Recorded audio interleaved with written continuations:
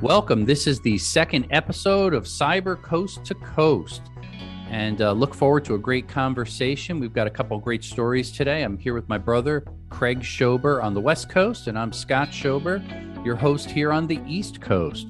And we want to thank our sponsor. Just to make mention, this episode is brought to you by Cyberlytica, providing proactive cyber crime intelligence. To learn more, visit cyberlytica.com. Well, great to be back here with you, Craig, for our second episode of Cyber Coast to Coast. How are you doing? I'm doing well. It's chilly and overcast here in Long Beach, which is rare, but it is winter time, so we'll take it. And I'm sure we'll be back to sunny and 70 degrees in no time. How are you doing? Doing good. It's kind of ironic because here it's a little bit overcast now. It was sunnier earlier, but we're in the 60s. I think it was 64 when I took a quick ride out to lunch today. So it's a little bit unseasonably warm for this time of year, being winter, December in beautiful New Jersey here. So we're appreciative of the warm weather for a change. Yeah. And before we go any further, I just want to mention that you're sounding good. We had a few little audio glitches we worked out, but I think our listeners can expect this podcast to sound better and better each week as we learn, because we're learning as we go along. So hang in there, and we appreciate any feedback. Just follow the link on our podcast and look for the email address listed, and shoot us a question or a comment, and we look forward to hearing from you all. Yeah, it sounds great. Well, let's dive right into our first story here. This is kind of an interesting one. It kind of builds from what we talked about last week on episode 1. This article comes from Tech Dirt, and we'll have these articles at the bottom of most of the podcasts. There'll actually be links there, so you can actually go and read the article yourself and form your own opinion. And again, please share that feedback with Craig and I. We'd love to hear your thoughts or your take on this, whether you agree or whether you disagree. That's okay. So this one was taken from Tech Dirt, and the title of this article was "Apple's Do Not Track Button is Privacy Theater." And I thought this was kind of an interesting one because, again, we go back to that subject about metadata and tracking of people and privacy. Did you have any particular thoughts that you wanted to share, your take on this story, Craig, or you want to kind of set the story? Even feel free. Yeah, I'll give it a little bit of backdrop for people who might not be unaware, because the story kind of begins back, I think it might have been about 7 months ago. Apple announced this feature to I can't quote it exactly, but it was something along the lines of "Don't let advertisers track me." And people who updated their iPhones overnight, they saw this come up when they would download a new podcast or go on a website and download an app, whatever. Yep. Yeah. And they would see this message come up. So naturally, you would click, of course, I don't want them to track me. Why? There's no need for that. And it's kind of creepy, and I don't want it. So they would click on it. And a few weeks after that, I believe it came out that some absurd number, like 96% of all people that got this message clicked "Do Not Track." So Apple saw it as a kind of a big win, a vindication that privacy-minded customers, they were on the path, they were on the right track. They know what their customers wanted. And then a few weeks later, you have companies like Amazon, Snapchat, and Facebook complaint. Their advertisers make their business by tracking, and so they said, we're going to lose tons of money. The stock market reacted. Sure enough, there were repercussions. And now we come to back to the present day, and it appears that it's actually wasn't that effective. Maybe they were crying wolf, these companies like Facebook. Maybe Apple was lying. It's not entirely clear because I haven't seen any real data one way or another, because they kind of hold that stuff close to their vest, I think. So, but it's claimed in this article, and there is some truth to it. We'll get into more of the details in a minute, but there's some truth to that, because Apple remove I think they call it an advertiser ID. That part, they never claimed to do anything more than that. They never said that companies aren't going to be able to, triangulate metadata to track you. They're not going to see your Wi-Fi or your email address. They never claimed any of those things. They only said the advertiser ID. So Apple was true to their word on that point, and maybe they oversold it. Maybe they said what's on your iPhone stays on your iPhone. That popular line that we see in some of their ads now. Maybe they oversold it, or people were very willingly believing that. But we find out that maybe through metadata and other various types of data that advertisers have been and continue to track us more than we believe. What are you thinking about that? Do you kind of agree? Do you think Apple overstepped? Do you think they overpromised and underdelivered, or do you think we haven't seen all the data yet? Maybe I have a mixed feeling on this, in that Apple doesn't really have much to lose when I started thinking about it, because what they're selling is different than what Facebook and Snapchat and YouTube sell. They're not really selling ads. They're not selling the data. They're selling hardware primarily. Apple is a hardware provider. So if you're selling hardware and now you can brag that you've got the best security, and it's reinforced, and I've seen this probably 10, 20 times, where I'll get the pop-up and say, do you want this app to track you? Allow the app, or no, don't. And yeah, I pretty much say no every single time, because why do I want an app to track me? And pretty much every other user is going to read it real quick, and you make a decision in about 5 seconds. You don't think about it more than that, most likely, and you're not going to go dig down in the terms and privacy and so forth. So Apple has everything to gain, but then you contrast that, I think, with YouTube, Snapchat, and Facebook.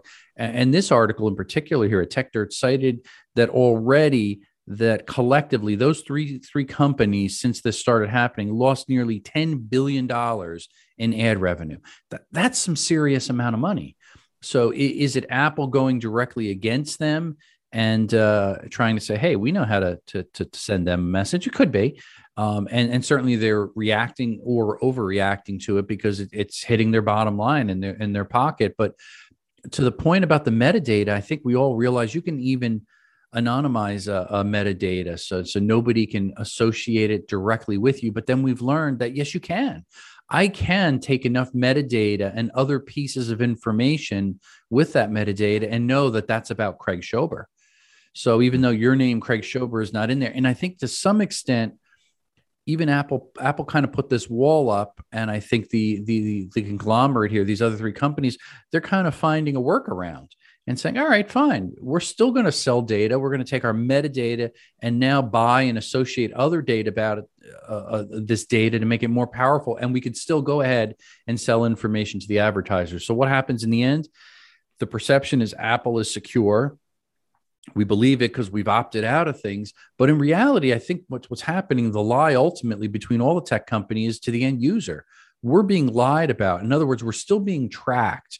Mm-hmm. Our location, our whereabouts, what we're doing is still being tracked through the use of metadata and other things associated to this metadata. And I think that ultimately is not fair from the privacy argument. Yeah, I agree with you. They can reverse engineer and cross-reference. When you have multiple points of data, it makes it that much easier to triangulate those things, and you come up with all that stuff. And on top of that, you have service providers that they're always going to have access to things like IP addresses and that kind of stuff too. So it's not too hard to believe that they do know more about us than Apple's willing to let on than we believe. The one thing I would say is that, Apple is they're a very private company about their unreleased products and also about what they're doing behind the scenes. And I wouldn't be surprised at all if this is just kind of a stage one of a clamping down on extraneous private information. So they could turn this feature on, and now they're getting headlines like this saying it's privacy theater. Apple can fight back. I think they have more tricks up their sleeve. They have, they're controlling a walled garden in a sense. So there's no reason why they can't turn the screw a little more, add a few more features in the coming months or years, and just make it that much harder for advertisers to glom on to this information and target users. So I think there's more coming, I guess, yeah, from this story, and we're going to see it play out, a battle of kind of Apple versus other advertisers. Yeah, and I tend to concur with that. And just thinking about it kind of in closing thoughts, we have to also look at the brand of Apple, what they've built up for years. And obviously they're trying to protect that. Plus they've got a lot of cash in the bank. So if they take it to the next level and it becomes a lawsuit or a problem or back and forth, I think they're up for that. They're used to this. They're dealing with this all the time. They're up for a battle and they've got heavy cash reserves. So the likes of a big tech company coming after them, they'll say, okay, let's play game. And it probably will only reinforce the fact that they're trying to draw a line in the sand and say, hey, we are going to provide our users security and do everything we can to protect their privacy. And by the way, they deserve it. That could be their strong argument. And a lot of people that are certainly faithful, loyal Apple users will stand by their side and say, yeah, you're right. Why do I need to be tracked? And why do I need all these ads pushed at me every time I visit Facebook or any other site, and they're selling the world on me, and I didn't give them permission. I didn't opt into this stuff.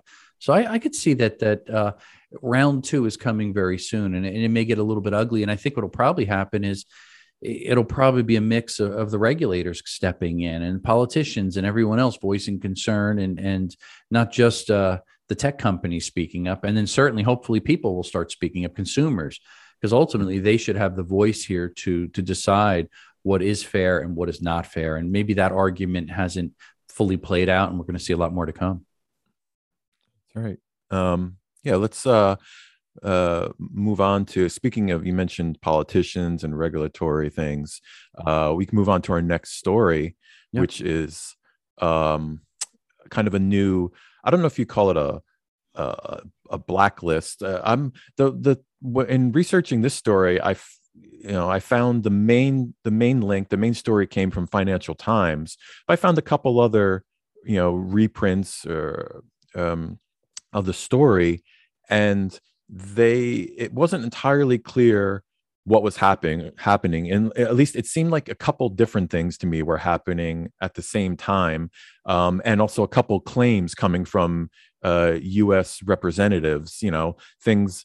Let me just back up and say the story is about a blacklist of Chinese firms, specifically U.S. supplying technology components or data to these firms to produce products, and they're adding. There was a list in the past of a few firms, and I think they just added 8 more of them, including the popular drone maker DJI. We heard about these lists, these ideas, these you wouldn't call them a kind of not a boycott, but you call it a technology kind of a defense U.S. put up against companies like Huawei. Yeah, who, I think that was the biggest one, like you're saying, Huawei, yeah, because, and the part that's interesting is this subject came up a while ago. And I think a lot of it really goes back to that subject. There was a strong stand against China with Huawei, to the point where billions and billions of dollars of equipment, infrastructure for the 5G network was built out, which they represented about 65% of all the wireless infrastructure around the globe. And in the US, which then later pushed the United Kingdom and other nations to follow suit, was a demand to have it removed.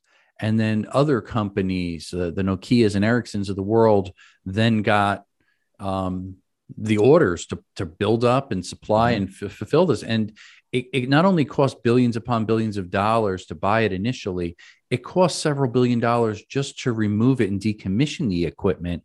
and over the course of I think a year and a half, 2 years to officially remove it all. So this is a monumental task. So the guys that installed it got paid to do it, and they're getting paid again to remove it, and now getting paid again to reinstall equipment.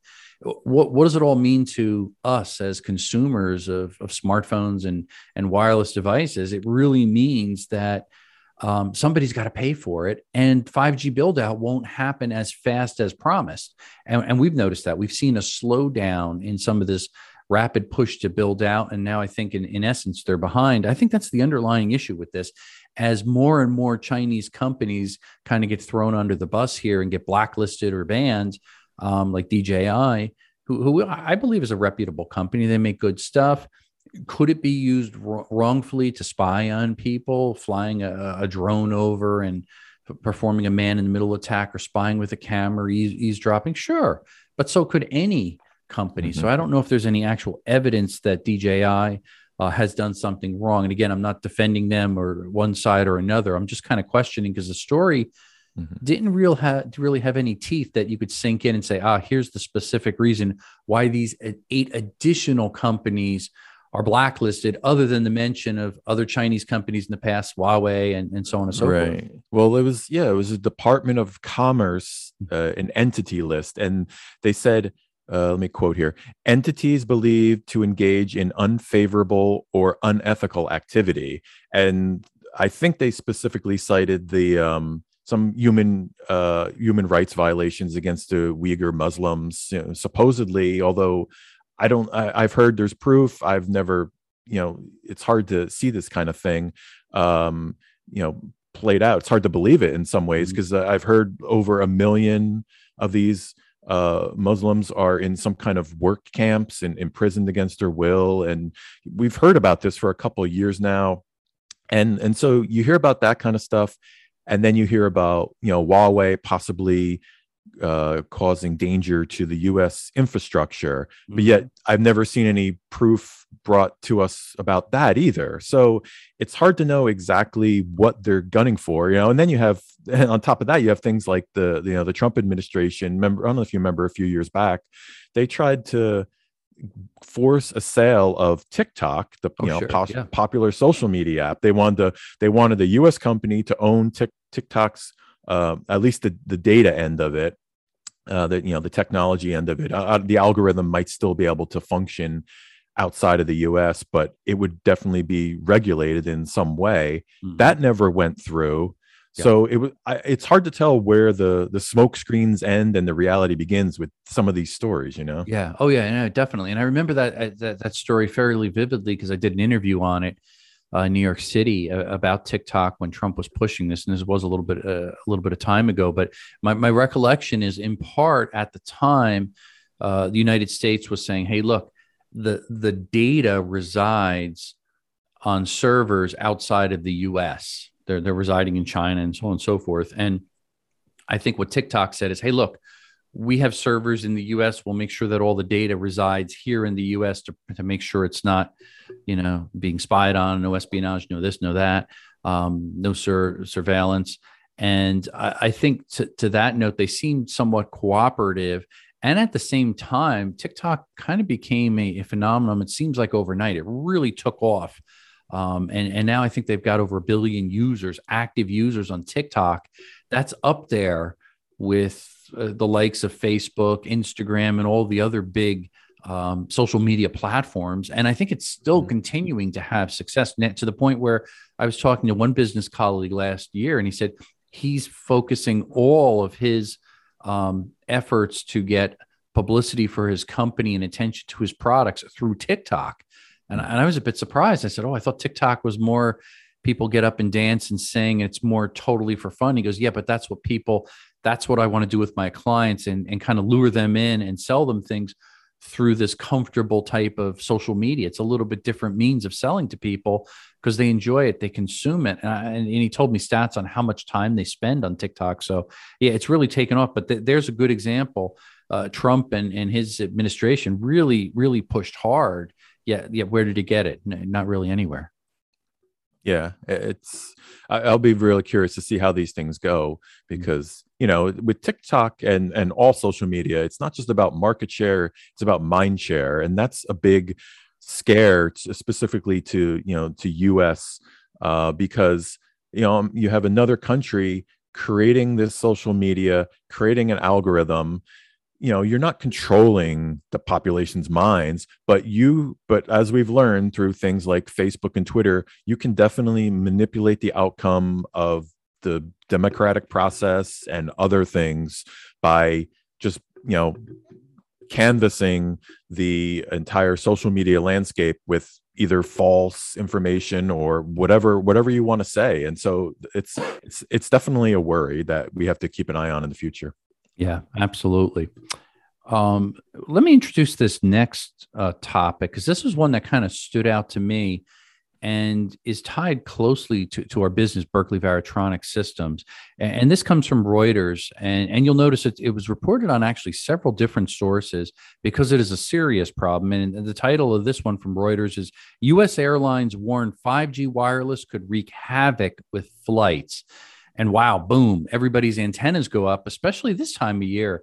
Come out of Thanksgiving weekend. I think that's the most traveled weekend. And the second to that is really over the kind of the winter break as you get into the end of December here where we're at, that people take to the air, and they're tired of winter here, at least on the East Coast, and they go to find somewhere warmer, go to an island. Maybe they've accrued vacation time and they haven't taken it. And now is the time they're like, okay, that's it. I got to get out of work with this crazy pandemic. It couldn't come at a worse time than to see these headlines.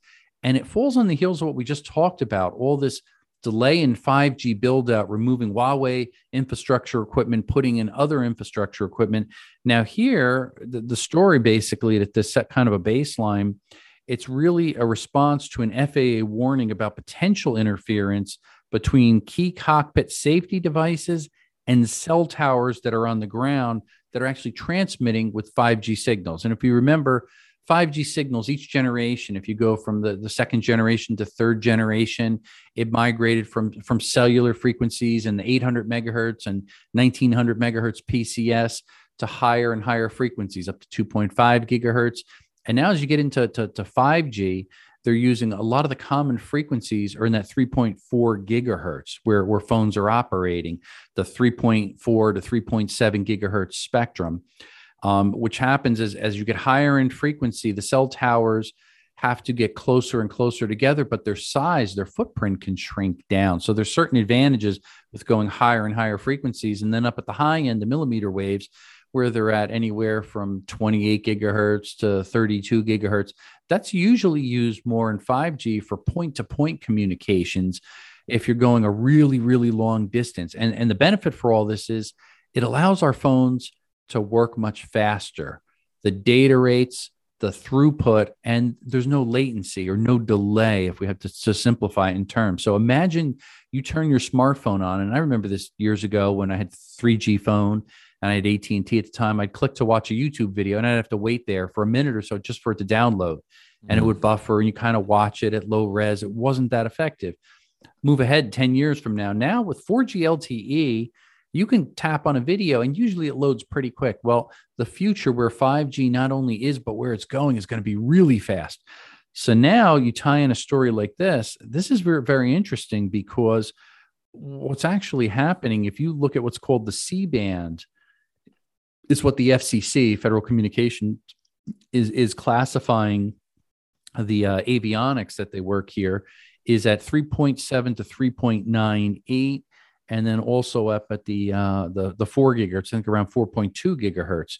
So it's really close where it's operating with the 5G spectrum that are licensed bands that the carriers, Verizon, T-Mobile, AT&T, predominantly in the U.S., they paid billions and billions of dollars for spectrum here. That's really close to some of the spectrum that's being used by avionics. And in particular, I dug into the actual report because I was interested. The FAA report talks about the altimeter is operating in the low 4 gigahertz range up to 4.2 gigahertz. So it's really adjacent to it. Now, there's always a buffer or a gap there. Right. In everything. And that's the way they space it out. Like they call it a guard band usually. And so there's a small chunk in between licensed spectrum. So one doesn't bleed over and interfere with the other. Apparently, this is pretty close, and somebody must have blew the whistle and said there is a potential that the 5G spectrum from the ground towers could possibly interfere with some of the avionics. And the altimeter on an airplane is really comes into play as you're approaching the ground to land. So it's kind of an important part. Mm-hmm. And in other words, you're off radar. So it might be somebody trying to navigate manually in, and depending if it's a storm or this or that, they're really gauged in on that altimeter.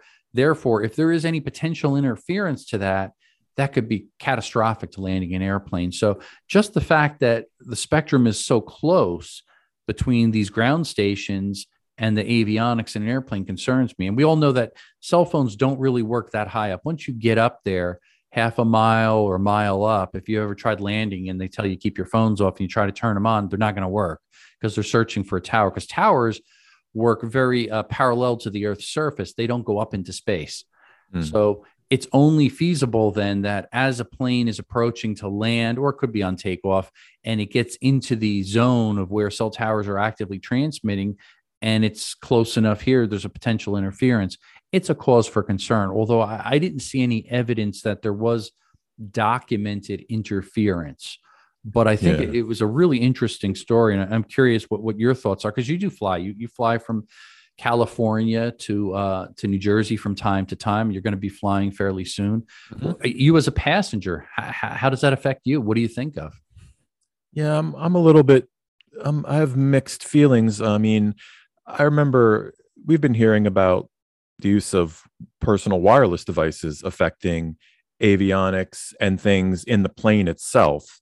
And we've been hearing that for years. And I remember, I complied with them. They said, turn off your phone. And, but I remember years ago, I was on, waiting to take off. We're on the runway.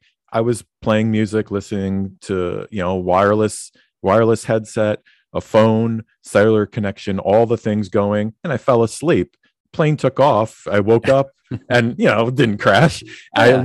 I look around these days more and more, and everyone's doing the same thing. And I'm like, I know they're trying to look out for our safety, but is there a point when they're just being too cautious and just saying like, turn off all your devices. We don't want to deal with it in case the 1 in a billion thing ever does happen. Yeah. So this kind of reminds me of that, although I'm glad that this choice isn't in the hands of the consumers, because, consumers like me tend to be, a little bit. We could look the other way when it's not convenient for us. Mm-hmm. And when you're talking about the lives of all these passengers and planes landing and air traffic controllers, I'd rather leave that up to the professionals. And I think we can delay the build out of 5G a couple months if we're gonna be absolutely sure that it's not going to interfere. I'm willing to wait for that at least.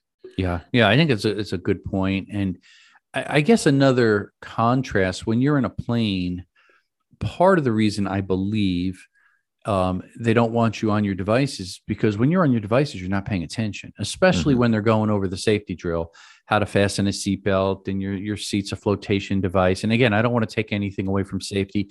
I do strive as a passenger, even though I've probably flown a couple hundred flights in my life. I try to listen into the safety thing, because there's that one time in your life that you really do need to pay attention and do something that it could be the difference between your life, or maybe I could help save somebody else's just because I'm listening to it. So I try my best to listen, but I think in part they don't want you distracted on your phone and listening to other things, because you're not going to pay attention to them. In the event of an emergency, imagine having 100+ passengers that say, I don't know what to do. Which way do I go?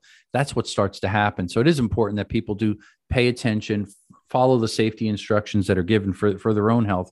The other thing is, on a plane, when you have a phone, it's strange. You can listen to your phone. Your phone could be transmitting to your headset Bluetooth, which is a fast frequency hopper at 2.4 gigahertz, which is really not much different than a cellular transmission. Our phones are transmitting about 0.3 of a watt, a smartphone. The difference is a cell tower on the ground is going to be transmitting at a much higher power, 10 watts, 20 watts, 50 watts, 100 watts, depending upon the cell tower, where it is. And a cell tower continually transmits. A cell phone does not, because we have a battery in our cell phone. So our phone is optimized to be as quiet as it possibly can, and never to transmit unless it absolutely has to. And when it does, it's going to try to register to the base station, which is called autonomous registration. So it'll give a short burst. Here I am, send timing signals, tower information, so on and so forth. And then it goes back to sleep and keeps quiet. So it's almost like it's in the airplane mode often because it doesn't want to suck up the battery. Now, when you contrast it, as a plane's coming in, descending, and it gets into that sweet spot of, say, a mile up or less, and now you've got this potential of 5G signals blaring out of a cell tower that is an adjacent frequency to the altimeter operation on an airplane, and it could cause potential interference. I see why this is something serious, and it should be tested. It should be rectified. Perhaps the FAA and FCC will make some adjustments in guidance, in testing, and maybe even routing of planes. It's hard because cell towers, as we know, are everywhere. There are thousands of cell towers, and especially around busy cities, which have busy airports, and people have a lot of phone activity, and that's where their revenue is. That's where they have the densest concentration of customers and the most wireless activity. If you go out into the middle of the Midwest, it's probably not going to be that big of an issue because cell towers are so spread out far and wide. The chance that a plane gets there, the frequency, proximity, everything, the perfect storm to cause potential interference may not be there. And hopefully they have some backup system. I mean, obviously there's a pilot with some visuals, but there are times in the middle of night or a fog that you can't discern the difference between, several hundred feet or 1,000 feet. That could be catastrophic for a plane landing. So I'm glad that this was brought up. But I do hope that the combination of the airline industry, the FAA, the FCC work together collectively and carefully test this out and make sure that it is safe to fly. And I guess they were turning this on in December. Now it looks like they delayed it a little bit.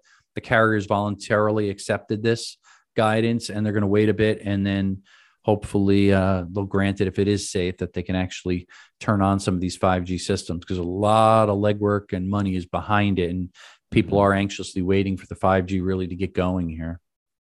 Yeah, that's a great point you make about the power output levels from these towers are so much stronger than any kind of consumer grade equipment and anything we have in our pockets. So it is something to definitely be concerned about. Yeah. Before we end this episode, I wanted to play a message for you real quick. You're definitely the resident cybersecurity expert here, and I wanted to get your thoughts on this message I received. Maybe you received the same thing. I mean, I'm sure they're shooting it out to everyone, but we're approaching the holiday season, and there are a lot of scams more than ever. They come in all forms. I'm getting text messages, I'm getting voicemails, of course I'm getting emails, getting all kinds of spam in my in my physical mailbox as well as my electronic mailbox. So I'm going to try to play this. I'm not sure how it's going to work, but we can always dub it in and post if you can't hear it right. So let me try playing this message for you real quick. Sure. And tell me what you think the average user should do if they get this. Authorize a payment of $999. We would like to inform you that there is an order placed for Apple iPhone 11 Pro using your Amazon account. If you do not authorize this order, press 1 or press 2 to authorize this order. Oh, that's funny. So that just to put some context in it. So you received this voicemail. You didn't answer the phone. You just got this voicemail. Yeah, I missed the call, fortunately. Okay, missed the call, which is probably good. And they're asking you basically for a prompt to press 1 for this if you did buy. And I think that if I heard right, an Apple 11 iPhone or 11 Pro iPhone, it said. Yeah, it was definitely a newer one. That's actually the model I have. Okay. So when I first heard it, I was kind of like, something about my model. No, it's not. Okay. It's a robotic voice. So you say, okay, it could be a scam, but Amazon deals with millions and millions of customers a day. So they can't be talking to everyone. And obviously it's targeted for a live pickup. They wanted push 1, push 2, that kind of thing. And so they missed me, but they probably sent it to a couple million other people. Mm-hmm. What do you think what do you think would happen if I pushed one? Oh, I think what would happen is it would divert you to another prompt where it would ask for additional information. And usually that's what these type of scams are doing. They have a little bit of information about you. Number one, they know your cell phone number, which means they probably know your name. So the next thing, it could either go to an actual person that's sent to a call center, and often and there are actually call centers set up filled with scammers, hundreds of scammers that are actually sitting there waiting for them to get a call, and it'll pop up on their screen, the description of the scam, the iPhone Amazon scam. It'll pop up, and then they'll say, "Hello, Mr. Schober.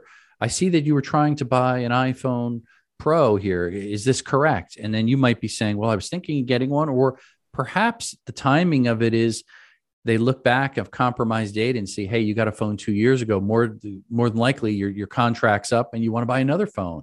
And this time of year, people are shopping more, and so on and so forth. So they make certain assumptions that would make you say, yeah, this deal sounds really good, or no, I didn't buy that. Oh, you didn't? Well, for fraudulent purposes, let me verify your account ends in 5693. Is that correct, Mr. Schober? Oh, yes, it is. For security purposes, can you just confirm the last four digits of your card are in your Amazon account? Is that correct? And you'd say, oh, yeah. So you assume that it must be Amazon. They know my Amazon account number. They know my phone number. They know my name. They know the last four digits of my credit card, all of which are easy to hack and buy on the dark web if your information was compromised. And they may say, well, for security purposes, could you confirm your credit card to make sure that we prevent this transaction from going through, because it could be fraudulent or something like that. And we'll make sure that you're secure and set up something like that. They'll ramble it fast with the right buzzwords. And you may say, oh, okay, yeah, let me grab my card. Hold on a second. I don't want to be charged $900. I already have an iPhone, or they could spin the scam the other way. So yeah, these things are very convincing. I right before I jumped on here, I got a call actually from our sales department. Janet, she's worked for us over 20 years, does a great job in sales. And she goes, Scott, I got to ask you a quick question. I just got an email from you, it appears, that says, please give me your cell phone immediately. I need to call you for something very important. And she said, this sounds very strange. So she called me on the regular landline and said, I got this email. First of all, my cell number. We've known one another for 20, 25 years. Why are you asking me for my cell number? That just seems really strange. And the email didn't look exactly like it was worded from you. Sure enough, it was a scam. And she forwarded me the email, and we both got a chuckle out of it. But which is good when employees are trained to recognize if something's a little bit off, to stop immediately. You didn't call back that number because you said, ooh, this sounds a little fishy. Anything sounds a little fishy, I think, for any of us, any of our listeners, stop. That's the most important thing. Never divulge information. Don't give them your address, your credit card, your social security number, or even part of it, even if the other party divulges that information to you and sounds authoritative. And if they even said, hey, I'm with the Amazon fraud department, you can go online and check our number. It's 1-800 . Well, guess what? They can easily spoof the number, and they look online and say, oh, Amazon fraud is 1-800-593-59, and that's what will appear on your caller ID. So don't fall for those little tricks. Those are all tells that it is fraudulent. But from yours, I would say 100% chance that it's probably a fraud. They're trying to get into your Amazon account or exfiltrate some more personal information about you, so they could then take that to the next level and form a scam. Yeah. And I've got dozens of these recordings, emails. Ever since we started writing Senior Cyber, I've been saving them up, storing them away. And, we even included many examples of all those spoof emails in the back of the book. All the time I hear from readers saying, it's so great that you included that. It's a perfect reference guide. I got an email just like this the other day, so I know we're on the right track when the readers are reaching out and saying, this is exactly what I need. Yeah, I too have heard that often.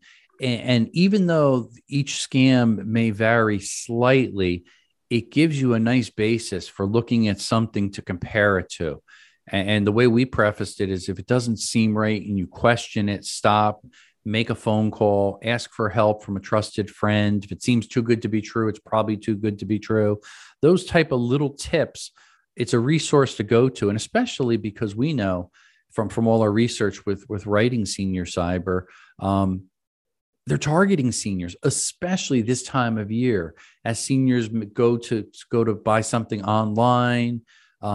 Next in the first part of next year, of course, when it's tax time and people are trying to get a refund, again, they're targeting seniors because that's the number one thing. They try to get them to divulge further information and scan them. So I feel grateful that we were able to not only write Senior Cyber, but get it into the hands of seniors and the caregivers, the kids that have elderly parents that they're trying to help, that they still want them to be able to go on the computer, use their smartphone, embrace technology, but not feel intimidated by scammers and cyber criminals. And I'm getting some great feedback from readers. Now I'm hearing something pretty much every week. Somebody will text me. I'll get a phone call. I'll get a little note. I received a couple cards already from readers, which I thought was wonderful. They tracked me down, which is kind of scary in this world of cybersecurity. But I opened a card up from one reader and said they were delighted reading the book and thank you for writing it. I've never met this person before, but it shows that it's touching people's lives and making a difference and keeping them safer. So I think that we could say mission accomplished with that. And I just thank everybody for the wonderful feedback they're giving us. Yeah, it's great stuff, and it's very important, especially this time of year for seniors. Avoid those scams. Yeah, absolutely.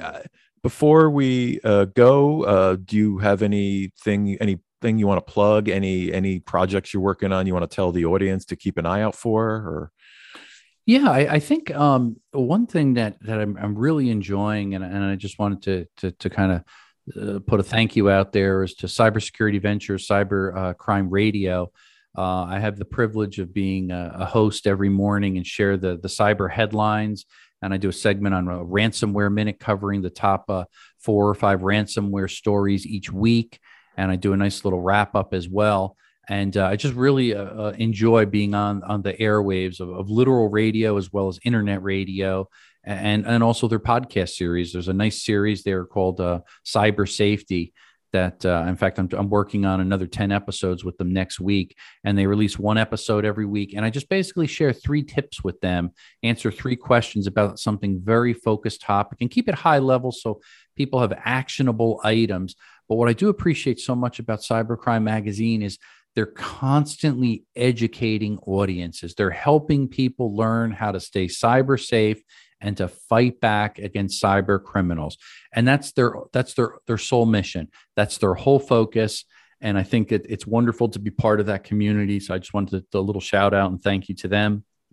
And I'd be remiss if I didn't also mention, just in closing, that Cyber Coast to Coast is made possible really from our sponsors. And this episode is brought to you by Cyberlytica. Cyberlytica provides proactive cyber crime intelligence. To learn more, visit cyberlytica.com. And I got to know over the past few years the team at Cyberlytica, and they're expanding rapidly. Their product line is growing, and they too are making a great difference in the world of cybersecurity. So take some time, look them up, check out some of the packages that they offer, cyberlytica.com, and certainly you'll benefit and you'll be a lot safer. Sounds great. I guess I'll be seeing you next week, and our audience will be hearing us next week. Yeah. Look forward. Thanks to everybody for tuning in. Again, this is an episode of Cyber Coast to Coast. I'm Scott Schober from the East Coast. And I'm Craig Schober from the West Coast. Take care, everyone. Bye now.